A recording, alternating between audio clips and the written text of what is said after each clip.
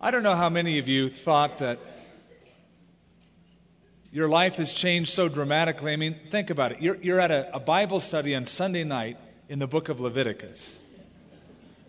For so many of you, before you were Christians, if somebody would have told you that, you would have said, never. Just to show you what God can do and how He can change you. Now, I remember when I was in college, I signed up for a class on radium physics.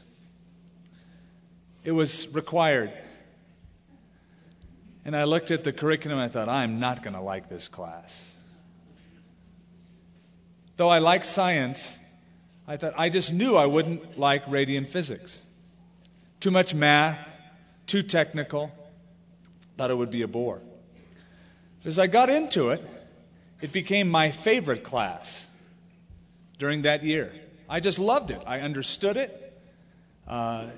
Things made more sense to me as I studied it, and I just really enjoyed it. Those things that I thought I wouldn't enjoy became very enjoyable to me. Now, I've also found that true about the Bible. I was just certain that it's Matthew. That's going to be it. You know, I first read that as a young Christian, and I'd looked through some of the Old Testament things. Couldn't even pronounce the words, let alone read them and understand them and enjoy them. The longer I've studied things like the Old Testament, and even this book of Leviticus, it's become precious on how it reveals the plan of God. And I hope that's also been true for you as you've been studying with us through the Old Testament. We've gone through the Bible now completely, every verse of it, from Genesis to Revelation. Some of it we've taught many, many times, and this is our second time through. And what we've been doing is we alternate books. One style is to go from Genesis all the way through to Malachi and then start in Matthew. What we've done is Genesis, Matthew, Exodus, Mark, Leviticus, and then Luke. We've just done alternate books, and it kind of breaks it up a little bit, and we still get the grasp. So tonight we're in chapter 19 of Leviticus, and we're learning some things about how God is dealing with a nation. It's a new nation. They're fledgling in a covenant relationship with God. They'd been slaves for so long, for about 400 years in the land of Egypt. And now God has separated them miraculously. They're out in the desert, camped at Mount Sinai. And God gives to them a law, a way to relate to man, a way to have a covenant relationship with God. And Leviticus tells us how Israel can be rightly related to God in fellowship as they are surrounded by pagan nations.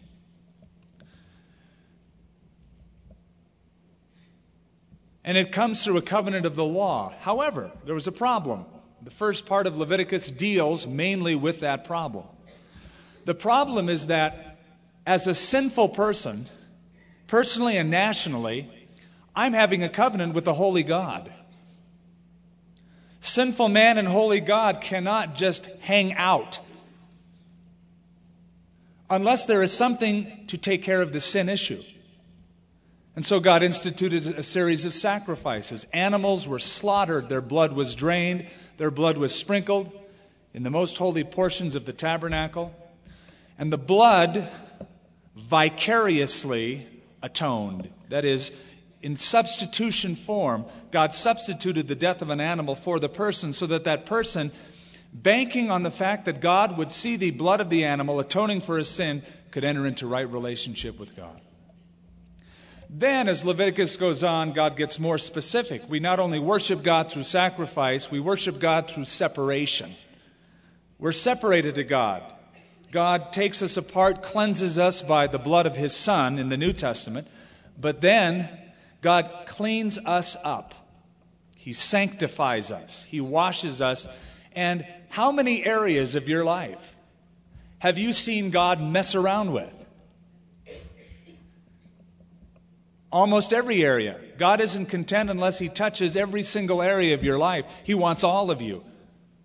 And just when you think you've got it all together and you're sort of holding on to this little bastion of rebellion, this fun little sin that's all your own, God comes knocking and goes, excuse me, I want to deal with that issue. Oh, no, please, God, you've had it all. Just leave this one little thing for me, this one room.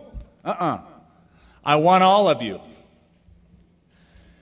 And so God, in a loving way, has been very nosy with the children of Israel, dealing in everything from their diet to their sexuality. God lays out the plan to have a relationship with not only God, but with other people, and how to be satisfied in their relationships in life. You know, God has the best intentions in store for you. God wants your life to be absolutely full. Jesus said, I've come that you might have life and have it more abundantly. Why is it that some of us think that God wants to ruin our lives, cramp our style? You want true living, it's a life surrendered to God. You want to be very frustrated? Try being a fence walker, a fence sitter. Like the old political party, the mugwumps. There are mugs on one side of the fence, there are wumps on the other. They can't decide which area to walk in. The most frustrating area as a believer is to say, I'm going to be devoted to God, but I want to also be devoted to the things of the world. A little bit here and a little bit there. And so God wants every area surrendered. In chapter 18, and we dealt with it and finished it off last week, but God was dealing with the area of marriage, family, sexuality, relationships in the family. Spoke a lot against incest. This is my fourth service. Because the family is that basic unit of society. When the family breaks down, the society will follow. Because a society is simply a large reflection of the family unit. And you get a lot of messed up families together, you've got a messed up society. So God built walls, parameters, protections around the family. And He said, you shall not do this, you shall not do that. Now you might say, well, why? See, God's trying to cramp my style. No, God says, a man shall not lie with a man, a woman shall not lie with a woman, anybody shall not lie with a beast. You shall not lie with your mother or your father or your uncle. And God was trying to preserve not only the family unit, but the whole society. And then He went outside of just the immediate bloodline, and God said, basically, you shall not have adultery whatsoever with anyone else. You shall not have sexual relations with anyone who is not your husband or your wife. All of this was done to protect society and to fulfill the person. Now, incest, there's an obvious problem with that. Whenever relatives marry, there's a higher percentage of defective children. So there has to be a sufficient break in the genetic link. Otherwise, you increase the percentage of problems and defects. But not only that, but there is an emotional damage that occurs in any kind of illicit sexuality. Now that's the part that Hollywood keeps from you. It portrays so much of the glitz, glamour of having that affair or that fling. But it does irreparable damage. You injure yourself. And God knew that. Proverbs chapter 6 says, a man who commits adultery destroys himself. You can destroy yourself physically through sexually transmitted diseases. You can destroy yourself emotionally. And I've heard people say, well, this has been a tough marriage. I'm just going to bag it and I'm going to marry that gal. She's so cute. She's so wonderful. She loves me for who I am. And things will be different. No, they won't. You'll carry the same problems and patterns from that relationship into the next. And there will come a time where you've separated and now you're walking a straight line, but pretty soon you'll start looking around again. And those same ways of dealing things are carried from one relationship to another. You injure yourself. You injure your mate, your family. It's not only the problem with illicit sex, it's the problem of trust. The months of deception, lies, things that you've kept from your husband or wife while you've gone out and had some affair. When that trust has been eroded, it takes sometimes a lifetime to regain it back. It's very difficult. You do injury to others as well outside of that circle. The Bible says if one member of the body of Christ suffers, the whole body suffers. Other Christians are hurt. You could look at it this way. Every obedient Christian adds strength to the body of Christ. Every disobedient Christian weakens the body of Christ. It hurts everyone. But more than anything else, it hurts God. That's why David in Psalm 51 said, "Against thee and thee only have I sinned and done this iniquity." Joseph, when he was being tempted by Potiphar's wife, and she grabbed him by whatever, the lapels of his coat, and said, "Lie with me, you big hunk." She just came on strong. He refused, and he said, "How can I sin and do this great wickedness against whom? God." First and foremost, he knew that he would hinder that relationship with God. So he refused to do it. So following on the wings of chapter 18 and the relationship issue, God said the land would be defiled because of it. And it says the Canaan vomited out the inhabitants of the land because of some of those sins. Now in chapter 19, we have a list of several commandments. In fact, all of the 10 commandments can be found in chapter 19, but not in the same order they were given back in Exodus chapter 20. It's just sort of scattered throughout the chapter because the commandments touch every area of our life. Verse 1, the Lord spoke to Moses, saying, "Speak to all the congregation of the children of Israel, and say to them, you shall be holy, for I, the Lord your God, am holy." Now that's sort of the blanket covering. That's the premise for everything else that he's about to say in this chapter. I'm the Lord your God. You shall be holy, for I, the Lord, am holy. Now, admit it, holiness is a puzzling term. What does that mean exactly? And everybody has sort of their own definition, apart from the Scripture many times, of what holiness means. And some people have even seen it as a very narrow, legalistic kind of a person. That if you're holy, you should frown instead of smile. You should wear dark clothes instead of colorful clothes. You should just be a drag to be around. No joy. Oh, I'm holy. Now, there was a time in the church when the holier you were, the more you did frown. You weren't allowed to laugh much. It was frowned upon at a certain period in church history. And wearing dark clothes was seen as, wow, that person's holy. Holiness has very little to do with the outward, very much to do with the inward. Now, at the same time, when God changes the heart, that's what he's concerned with. Everything else follows. It changes the way you do things. It changes outward behavior. But God always begins from the inside out, never the outside in. If God has your heart, everything else follows. Man looks at the outward appearance, God looks at the heart. Holiness is based, notice, upon a covenant. I am the Lord your God. Whatever you do now is based upon the covenant that I have with you, children of Israel. The ground of your behavior is on that premise. You're mine. I'm your God. There's a covenant relationship. That's why the Egyptians, the Canaanites, were never forced to enter into the laws of God because they weren't in the covenant of God. But I am the Lord your God.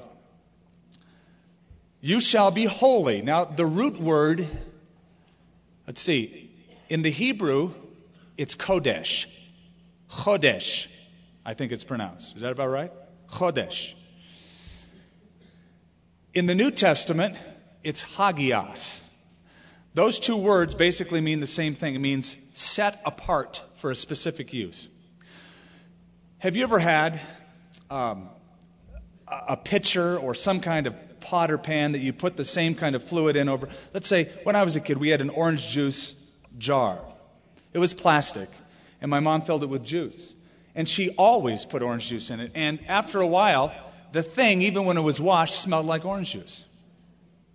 So much so that it was never used for anything else. It was set apart specifically for the use of pouring orange juice into our glasses at breakfast. It was a holy pitcher. That's what the word means. Set apart for a specific use. What use? God's use. You're to be different. You're to be set apart. Of all the people in Egypt and Canaan, you're mine. Now, you can see that negatively or positively. You can say, oh, man, be holy. Or you can say, what a privilege. I belong to God. He's going to use my life. What an opportunity to let these hands be as his hands, these feet to do his bidding, this mouth to be his mouthpiece. Nothing could be more awesome than being used by God. Be holy, for I, the Lord, am holy. Now, that's why he commands it. You're to be holy. Why? Because I'm that way. Like father, like son is the principle here. I'm your heavenly dad. This is how I am. If you follow me, you're to take upon the same characteristics. It's the same principle as we read in the book of Ephesians. Be imitators of God as dear children. Imitate God. He's your father. Now, it's very common for a child to imitate his parents. He'll say things, do things, take on certain characteristics. You've noticed it, parents, the good and the bad. You'll see a child act a certain way, and you'll say, where did he get that? And your wife will say, he got it from you, honey. That's your response in those situations. It is. That child becomes a reflection oftentimes of the parent. Imitate God. I've been told, and I do a number of imitations, not really well, but I just have always done them. They say that imitation is the sincerest form of flattery. And if you ever attempt to imitate a person, you have to observe them. You observe their mannerisms, their voice inflections. And the more time you spend with that person, the more apt you are to imitate that person. Now, the more time you spend with God, the more apt you are to imitate God. The more time you spend in fellowship with Jesus Christ, the more like him you can become. You see that he does things a certain way. He responds a certain way. You're more apt to do it. You're in close fellowship with him. So the more time you spend with him, the more you're able to imitate him. Jesus said, I am the light of the world. Then he said to his disciples, you are the light of the world. He's the source of light. You're like the moon to the sun, reflecting the glory of the sun to the earth. Now, when I was a little kid, on summer days when my brother and I were bored, we'd take a little mirror. We'd go out to the corner, and we'd hide behind a bush, and we'd get the sun just right. As cars were coming down Pine Ridge Road, we'd just set that mirror just so. Now, what were we doing? Well, we were being brats, obnoxious brats. But what we were doing is taking the sun, the glory of the sun, and bringing it down to the level of men. Not in the appropriate manner, albeit, but we were doing that. Now, you and I are called to reflect God to this world, to be holy, to reflect his character by imitating him to the world around us, because there is a covenant relationship that we have with God. Now, how does that occur? And I want to explain this because you might be listening by radio or you might be here tonight as an unbeliever. The only way to do that is you come to God in repentance, which means a complete change of mind and of will and of action based upon your mind and your will. You come to God and you turn from sin, you turn to him. He takes your life. He changes you. He works in you. He takes you just the way you are, lock, stock, and barrel, defects and all, washes you clean with the blood of his Son, and then over a process of time makes you more and more like him. He starts dealing with areas of your life, and he cleans you up. There are some people who say, well, I'm going to turn over a new leaf. I'm going to start going to church. I think I'm just going to get into this God thing. In effect, it's half of a turn. They're saying, I'm turning to God, but they have no intention of turning from sin. That's not true repentance. Repentance is a total turn from a self-governed life, a life of the flesh, to God. Then there are others who say, I'm going to turn over a new leaf. New Year's resolution. I'm not going to do this. I'm not going to do that. I'm not going to do that. Self-help. That's a half a turn. You've got to turn all the way from to God. Then you come to God. You're set apart by God. And God works in your life and makes you holy. Now, as we go on in this chapter, we see that holiness has a lot to do with love. You can see it from the positive aspect, and it's the way we treat people. So let's go on. Verse 3, every one of you shall revere his mother and his father. Now here's the blanket rule, the premise. This is holiness. Now all the commands follow. I'm the Lord your God. Be holy as I am holy. Every one of you shall revere his mother and his father and keep my Sabbaths. I'm the Lord your God. Do not turn to idols, nor make for yourselves molten gods. I am the Lord your God. Why did God so often say, don't make images? Where'd they come from? A place where there were so many images, you couldn't walk down the street in Egypt without seeing some image of some god. They were going into a land that had as many idols. And so God said, because of who I am, you will not make an image, because that would reduce God to the same level as all of the other gods and goddesses of Egypt and of Canaan, and God was the only God. He would not be reduced to that level. Now, why do people make images? People make images because they have lost the consciousness of God. They need to be reminded of it. A person who walks in constant fellowship with God on a daily basis doesn't need a reminder of a statue or a picture as he walks in the house. Oh, that's right. God, I forgot God. Right. Now, as I see this, my mind is directed back to worship God. A person who lives in fellowship with the living God doesn't need any reminder. He's conscious that God is with him. He lives in that awareness. His life is governed by that principle. Don't make idols. But people also make images because, let's face it, we have a problem with invisibility. We're called to have a personal relationship with a person we can't even see. And so, since we're a little bit edgy about that kind of a relationship, we want something that we can relate to, touch, feel, as our God. That's the way the Canaanites worship their God. But images always obscure the glory of God. Think about it. There's no image you could ever create, even if you were Michelangelo, Raphael, Donatello. I'm not speaking Ninja Turtles here, but great artists. But all of these talents put together. There's no image of God you could create that would capture the glory of God. The characteristic of God is that He is unlimited. He is self-contained. He needs no other. He's unique. To make an image robs Him of that glory. It obscures the glory of God. Aaron, what did he make?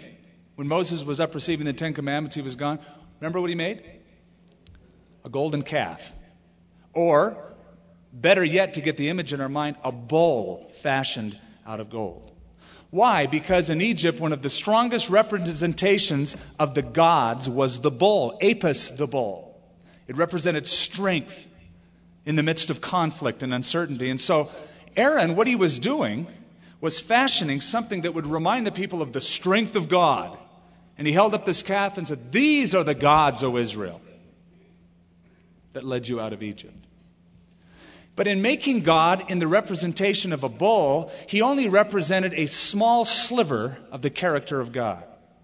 Looking at that bull would never remind you of the kindness, love, compassion, and grace, but just strength. It obscured so much of the glory of God. And images mislead people. It's a psychological fact that whenever you look at something and pray to that something, the image that is created in your mind is how you start relating to the person you're praying to, or the God, whoever God you're praying to. You start relating to that God that way because the image, whether he has a happy face or a mean face. And it can mislead people. So God just said, because I am the only true God, you can never contain my glory. Don't make an image. Don't make an idol. Otherwise, you'll be like the people that are around you. And if you offer a sacrifice of peace offering to the Lord, verse 5, you shall offer it of your own free will. It shall be eaten the same day you offer it, and on the next day. And if any remains until the third day, it shall be burned in the fire. And if it is eaten at all on the third day, it is abomination. It shall not be accepted. Therefore, everyone who eats it shall bear his iniquity, because he has profaned the hallowed offering of the Lord. And that person shall be cut off from his people. When you reap the harvest of your land, you shall not wholly reap the corners of your field, nor shall you gather the gleanings of your harvest. You shall not glean your vineyard, nor shall you gather every grape of your vineyard. You shall leave them for the poor and the stranger. I am the Lord your God. You shall not steal, nor deal falsely, nor lie to one another. Now we're discovering something about holiness as we cover this chapter. Holiness and love are very much related to each other, are they not? This is holy. Be holy. No idols. Keep my Sabbath. Make sure that you care for the poor people in your land. By when you reap it and you pick grapes in the harvest, you leave some of it. You don't take all of it for yourself. Now this happened in the book of Ruth. Remember the story? Boaz had a bunch of fields. Ruth was poor with her mom, Naomi, mother-in-law. Boaz saw Ruth out in the fields gleaning, and he told his reapers, let this woman go through the fields and glean whatever she wants. In fact, leave handfuls of purpose on the ground, so she'll come by and pick them up. Take care of her. She was a relative of Boaz. This was the welfare program, and I like it. It's a great program. They could have gone in and just picked every single grape, or they could have gone through it once, and whenever you reap a field, you're going to miss some of it. I used to work in Israel on a kibbutz, and I picked avocados and bananas and planted kiwi. And whenever we would harvest these things, we'd always leave some. Now, you could go back and you could pick it, or you could leave it for people to just walk through a field. I don't know if you've ever had the experience of just walking through a field, and whenever you're hungry, just to walk over and grab a banana or grab a piece of fruit and eat it and to go on to the next place, never being hungry. It's a great welfare program. Now, Jesus and his disciples were doing this. Remember in the Gospel of Matthew, it says, it was the Sabbath day, and Jesus and his disciples were in the cornfields, the grain fields. And the disciples were walking along, they'd pick some grain, they'd rub the chaff off, they'd throw it in their mouth, and it became sort of like a gummy substance, they'd eat it. Then it says, the Pharisees questioned them. So they said, why are your disciples doing that which is not lawful to do on the Sabbath day? My first question is, where did these Pharisees come from? What are they doing on the Sabbath in the grain fields? You ever thought about that? They're supposed to be resting too. Well, they've obviously been following Jesus around, waiting for him to do something like this. They said, oh, it's the Sabbath day. You can't do that. Now, what were they referring to? This law was perfectly acceptable except on the Sabbath because according to the Jews' minute description of work, this is not the biblical description, this is from the writings later on, it was unlawful to pick because you are harvesting. You couldn't rub the grain between your hand because that is threshing. And they had all of these stipulations attached to the plucking of grain, calling it work. You're laboring on the Sabbath day. And Jesus said, haven't you ever read what David did on the Sabbath? How he went into, in the days of Abiathar the priest, the house of God, and he ate the showbread, which is not lawful for him nor anyone else to eat except the priests. And don't you read how the priests on the Sabbath day profaned the Sabbath, but it's okay? And Jesus said, I want you to know that one greater than the temple is here. And the Son of Man is Lord even of the Sabbath day. Now this really angered them because he put himself above their temple, their tabernacle, above their law, above their Sabbath. He could do that because he was God, but he was doing something perfectly lawful. He was gleaning in the fields. Keep in mind also that this was not just a dole-out program. They just didn't stand in line and get a free box of grapes. It was free for the taking. They had to use their legs and go out in that field and use their hands and do a little bit of the work. It was left for them, but they had to do something. And I think that's important. Whenever I see a sign, "will work for food," I expect that that person will do it. I try to carry with me some cards from the church, phone number, address, and I'll stop and I'll say, "Now, you want a job? We'll give you a job today and we'll pay you the same day for every day that you work. You come over to the church, over at Calvary Chapel, and I'll put you to work." Now, I've done that for a number of years, and I've gotten one, maybe at the most. I think really just one, but two. I know just one for sure came by to take us up on that offer. "Hey, we'll give you want the job, we'll give it to you. But you got to come and do something." Now, if somebody's hungry for food and they don't have food for the night, we'll give food to anyone free. If somebody wants money, well, come on over. Let's see what we can do. We try to give them an honest day's work. In verse 12, "You shall not swear by my name falsely, nor shall you profane the name of your God. I am the Lord." See, there's that principle again. I am God. Everything is attached to that covenant. "You shall not defraud your neighbor, nor rob him. The wages of him who is hired shall not remain with you all night until morning. You shall not curse the deaf, nor put a stumbling block before the blind, but you shall fear your God. I am the Lord." Now, that would be cruel, wouldn't it?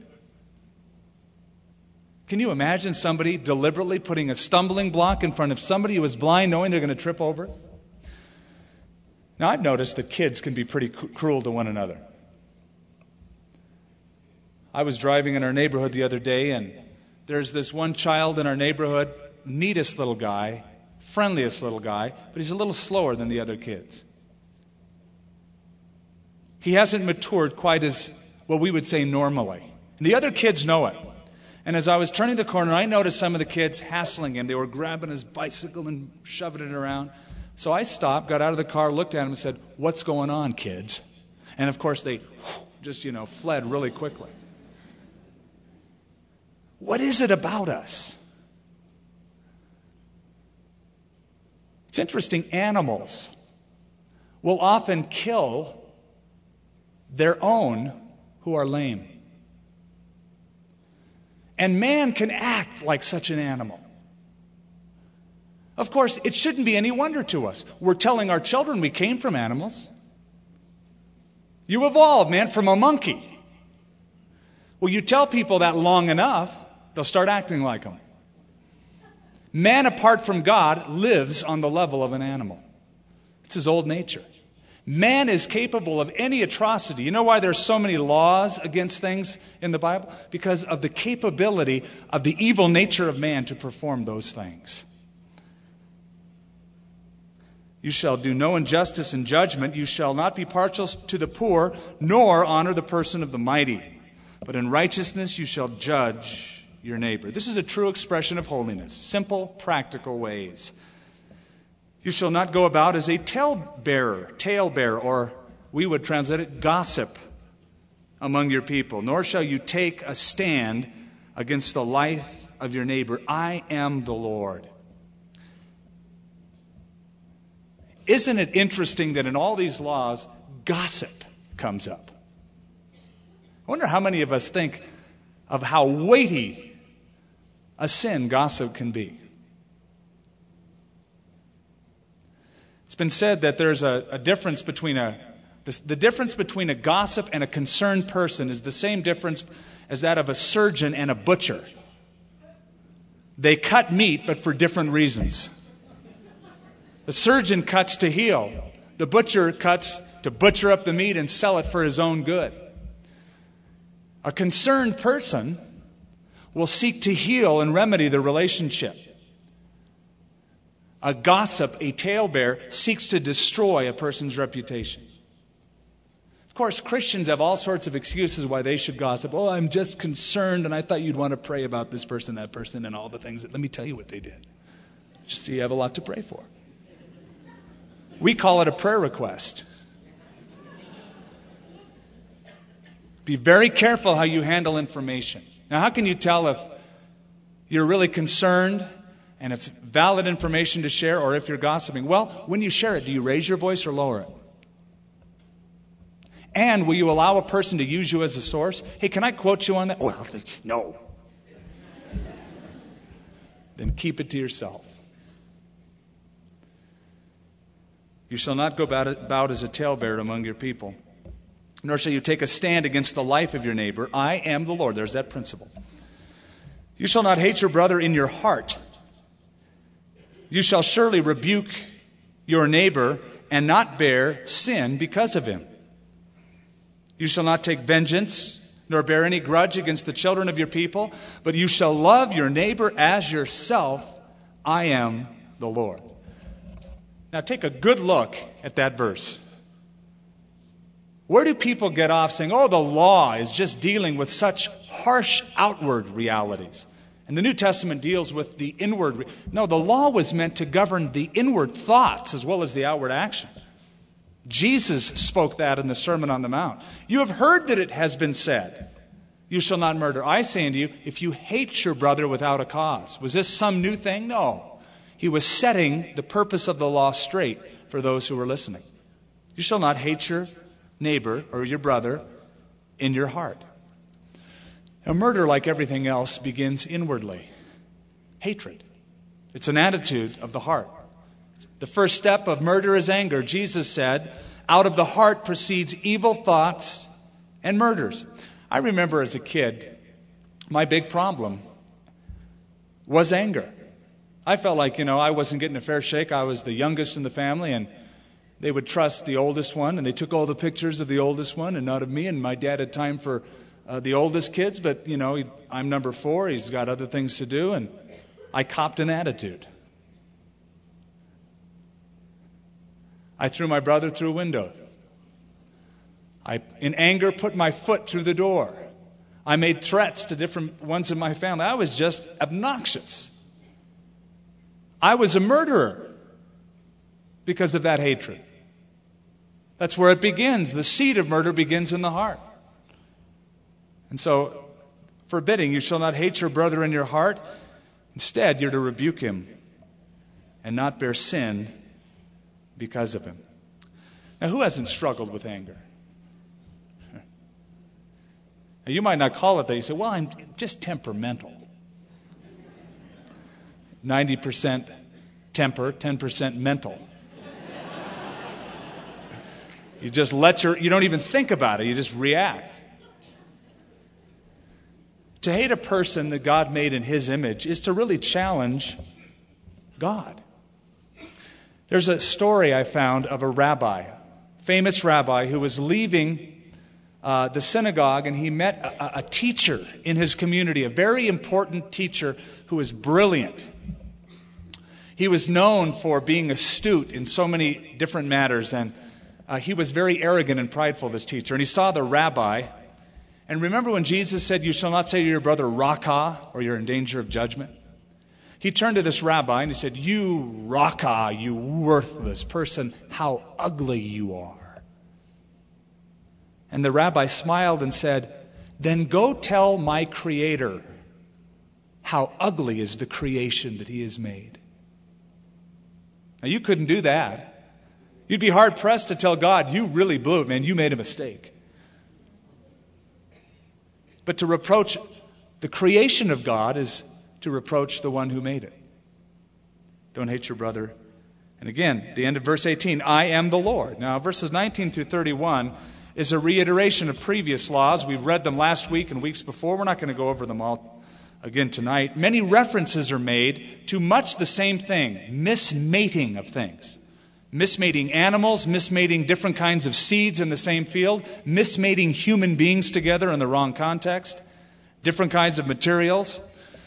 All of these speak of the idea of separation. You belong to God, you're to be separate, you're to be different from the nations around you. Verse 32, I like this one.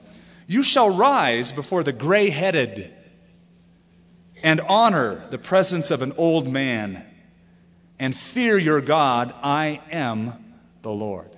I like that. Our society puts so much emphasis on the young and the aggressive.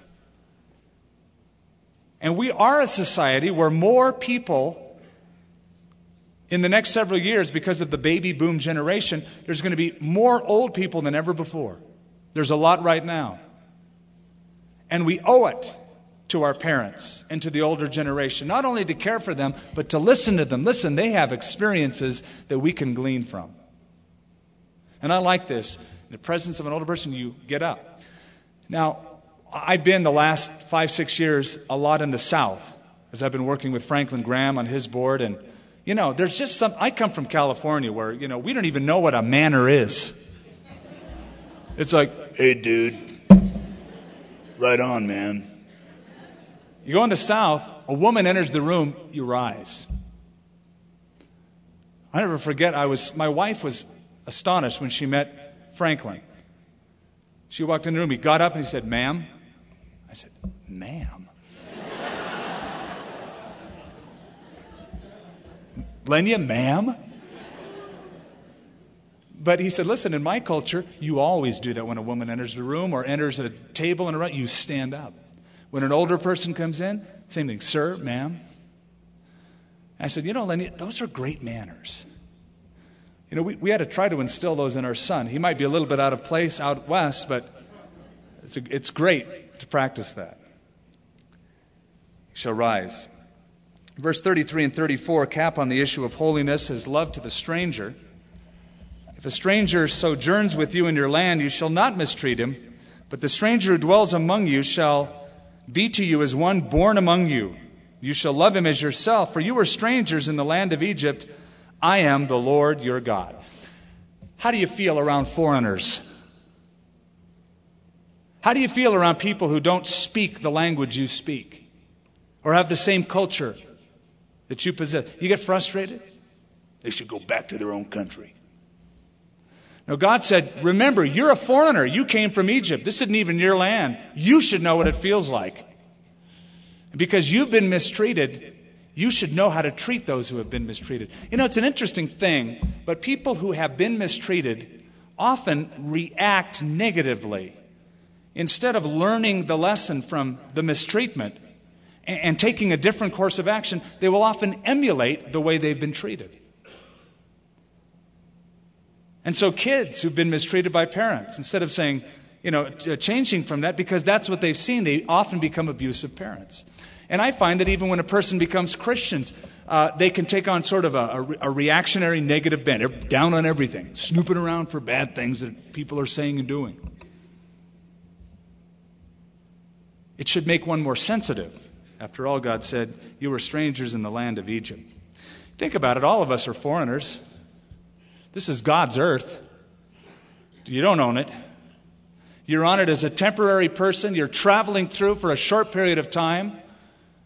And everyone should be treated with love. What an impact that makes on others. You shall do no injustice in judgment, in measurement of length, in weight, or volume. You shall have just balances, just weights, a just ephah, that's a dry measure, somewhat larger than a bushel. A just hin, this is a liquid measurement, 1 1/4 to 1.5 gallons approximately. I am the Lord your God who brought you out of the land of Egypt. Therefore you shall observe all my statutes and my judgments and perform them. I am the Lord. To sum it up, be honest in business. Make an impact in your world by having good business ethics. Pay your bills on time. Work hard for your employer. Treat your employees justly and fairly, giving them the proper wage, proper time off. The balances, the weights should all be just. You can make a tremendous impact at your work by being a person who keeps his eye on the Lord rather than his eye on the clock. Now, I don't know how many times I've heard people say, I'm kind of tired of hiring Christians. What do you mean?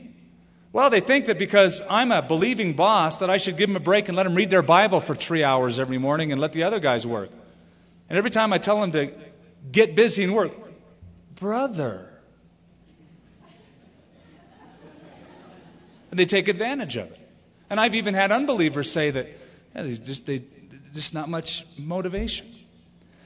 Then I've also heard people say, I don't think I want to work for a Christian employer the way I've been treated. Now, on one hand, this is going to happen. The world is always looking for anything they can find about Christians they don't like. And as soon as they find it, they go, yep, there it is. It's all because he's a Christian. And if you don't walk in absolute perfection, they might place that on you. But what an impact a good hard worker will make. When I went to Israel and lived on a kibbutz, I had this guy who really believed in this principle, to the extent that though we worked from about 5:30 in the morning till about 2 o'clock in the afternoon, then we were off and we were tired, we'd rest. Every Passover time, he decided that we should volunteer for a job nobody wanted to do. It was an assigned job. We didn't have to do it. But he said, hey, let's volunteer. Let's work from about 11 o'clock at night to about 2 in the morning and work taking the chickens and crating them off to get ready for the Passover. It's something they do all over Israel. And we thought, gosh, I don't know about that. We don't get much sleep as it is. This is going to be tough. He said, yeah, but what an impact this is going to make on all of these people who don't know Christ. They don't even know why we're in their country to begin with. But if we really go out of our way to work hard, God will open a door. And you know what? He did. So we started volunteering at this guy's inclination, and pretty soon they came to us and said, now, why are you guys in our country? And why are you guys working so hard? We always thought Americans as, soft, and they just like TV dinners and sitting around watching television and really not working hard. That's what they said. What makes you different? Why are you here? And a door opened for the spreading of the gospel. Peter said in his book, 1 Peter chapter 2, live such good lives among the pagans that though they accuse you of wrongdoing, they may see your good deeds and glorify God on the day that he visits us. In the 2nd century that happened. Justin Martyr, one of the church fathers, wrote about an incident that was happening in the local congregations. He said, many who have come in contact with us were overcome and changed from violent, tyrannical characters, either from having watched the consistency of their Christian neighbors or from having observed the wonderful patience of Christian travelers when overcharged, or from doing business with Christians. What a great testimony that is. Just weights and balances. Now in chapter 20, prepare to be shocked, because the chapter deals with capital punishment for a whole host of things. The emphasis of chapter 20 is not the moral law, but punishment for the disobedience of the moral law through capital punishment. And this shocks people because people say, you see, now Israel's no different, and God is no different from all of those other cultures who were living at that time, Mesopotamia, Syria, Babylon. All of them imposed capital punishment. Oh, yes, but one big difference. Those countries impose capital punishment on everything, including crimes against somebody's property. God prescribed it in crimes against people or public welfare. People or public welfare. Crimes such as murder, child sacrifice, kidnapping, sexual immorality, witchcraft, magic and astrology, which could turn the nation from him, idolatry, and the false prophet. And Israel never saw capital punishment as murder, but as righteously administered judicial execution, necessary and always carried out. It wasn't murder to them. It was for the welfare of everybody else. You see, in Israel, there were no prisons. Now, there are today, but there weren't then. The only thing they had were these 6 odd cities, called cities of refuge. If a crime was committed, whether you did it or not, you would hightail it to a city of refuge. There, nobody could harm you until you had a fair trial. If after a fair trial you were found to be guilty of one of these crimes, they'd kill you quickly. If you were innocent, no stigma would be attached, and you would be released. God makes no apology for capital punishment. You might squirm a little bit and go, oh, this is going to be tough, to explain. God doesn't seek to explain it. The only reason it's hard for a society like us to deal with it is because today we are more interested in the rights of the criminal than the victim. And whenever you turn your value system and you're more concerned about those rights of the criminal rather than the victim, nothing will seem right. The Lord spoke to Moses, saying, Again you shall say to the children of Israel, whoever of the children of Israel or of the strangers who sojourn in Israel, who gives any of his descendants to Molech, he shall be put to death. We covered that last week. The people of the land shall stone him with stones. Then I will set my face against that man and cut him off from his people, because he has given some of his descendants to Molech, to defile my sanctuary, profane my holy name.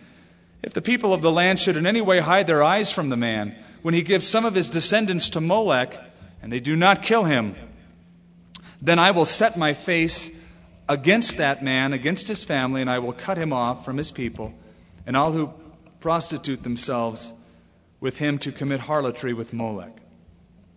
If you were to go to the ruins near Carthage, you could stand in a garden that is a mass grave for thousands of children whose parents practiced what this prohibits. The bodies of these children are anywhere from infancy to 4 years old. The parents came and they wanted something from that god or goddess, and they were willing to sacrifice their own children to get it. A better job, more money, physical health, more crops, more land, whatever it is, they were willing to sacrifice their child, the child of their womb, to a god or goddess to obtain something for themselves. As we mentioned last week, Molech was a little tiny image of iron. There's several archaeological diggings that show actual statues of Moloch used for this reason. Heated up to white, hot temperatures, arms outstretched, and the babies were placed upon the burning arms of Moloch, and they were fried to death in front of their parents. All because they wanted something, they were willing to make that sacrifice.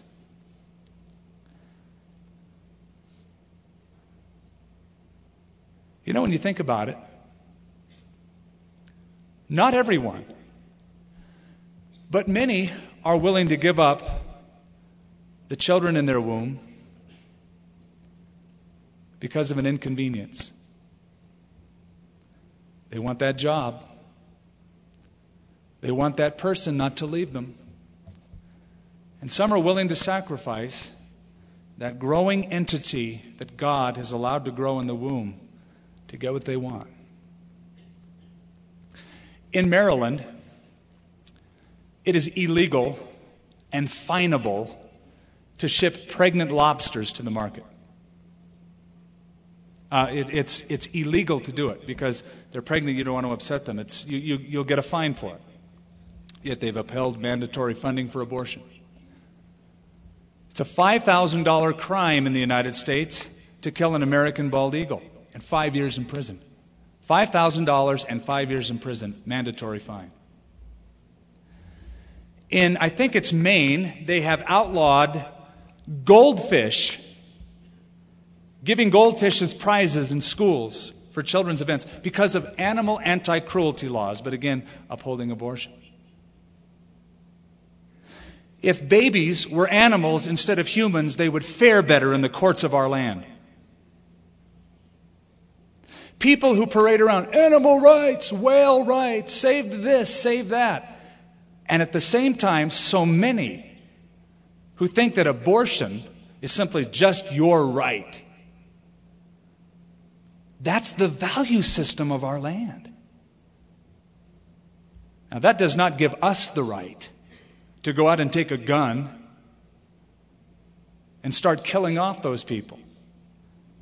We're guilty of a heinous crime if we do that. But we're living in a country whose value system has been so turned around, it's not that far different from those who would do anything and sacrifice the children of their womb to receive something.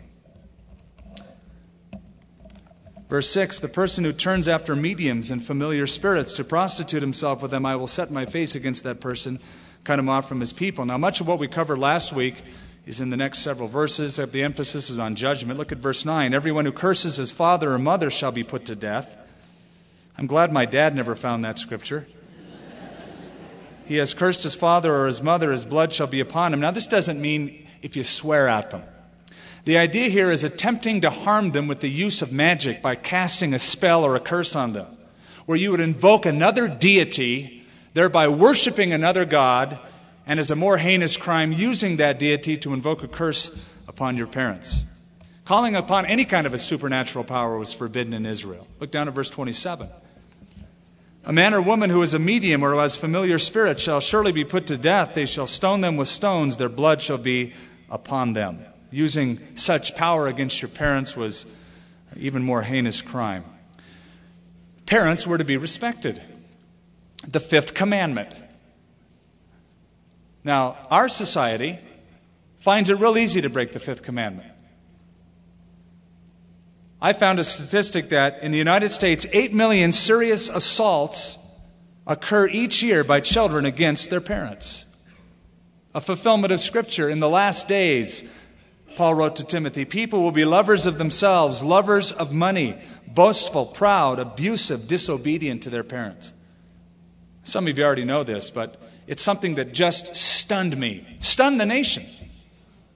When several years ago I did a funeral for a husband and wife who were shot in the head and bludgeoned to death out on the west side, out in Rio Rancho area, by their son, who then took his parents, buried him in the backyard, and partied with his friends for a couple days.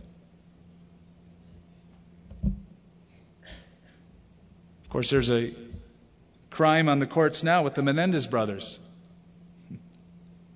Hung jury. What do you have to do to go to prison?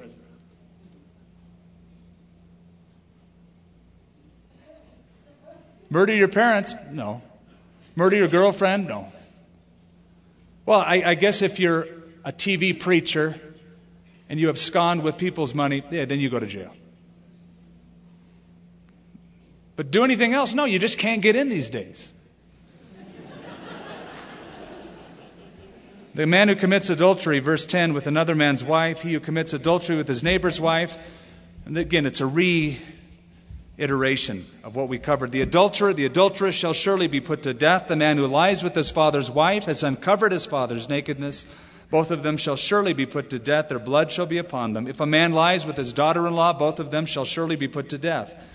They have committed perversion. Their blood shall be upon them. If a man lies with a male as he lies with a woman, both of them have committed an abomination. They shall surely be put to death. Their blood shall be upon them. If a man marries a woman and her mother, it is wickedness. They shall be burned with fire, both he and they, that there may be no wickedness among you. If a man mates with a beast, he shall surely be put to death, and you shall kill the beast. If a woman approaches any beast and mates with it, you shall kill the woman and the beast. They shall surely be put to death. Their blood is upon them. So as you can see, capital punishment was very much a part of that nation. They thought that if you would administer capital punishment swiftly and justly, it would be a deterrent to crime. Now, I know that's a big argument these days. You know, there are those who say it's not a deterrent to crime. It's been proved that it's not a deterrent to crime. Two professors, one named Stephen Lawson, University of North Carolina, wrote, he studied the effect of crime deterrent. He said, every execution of a murderer deters on an average 18 murders that would have occurred without it.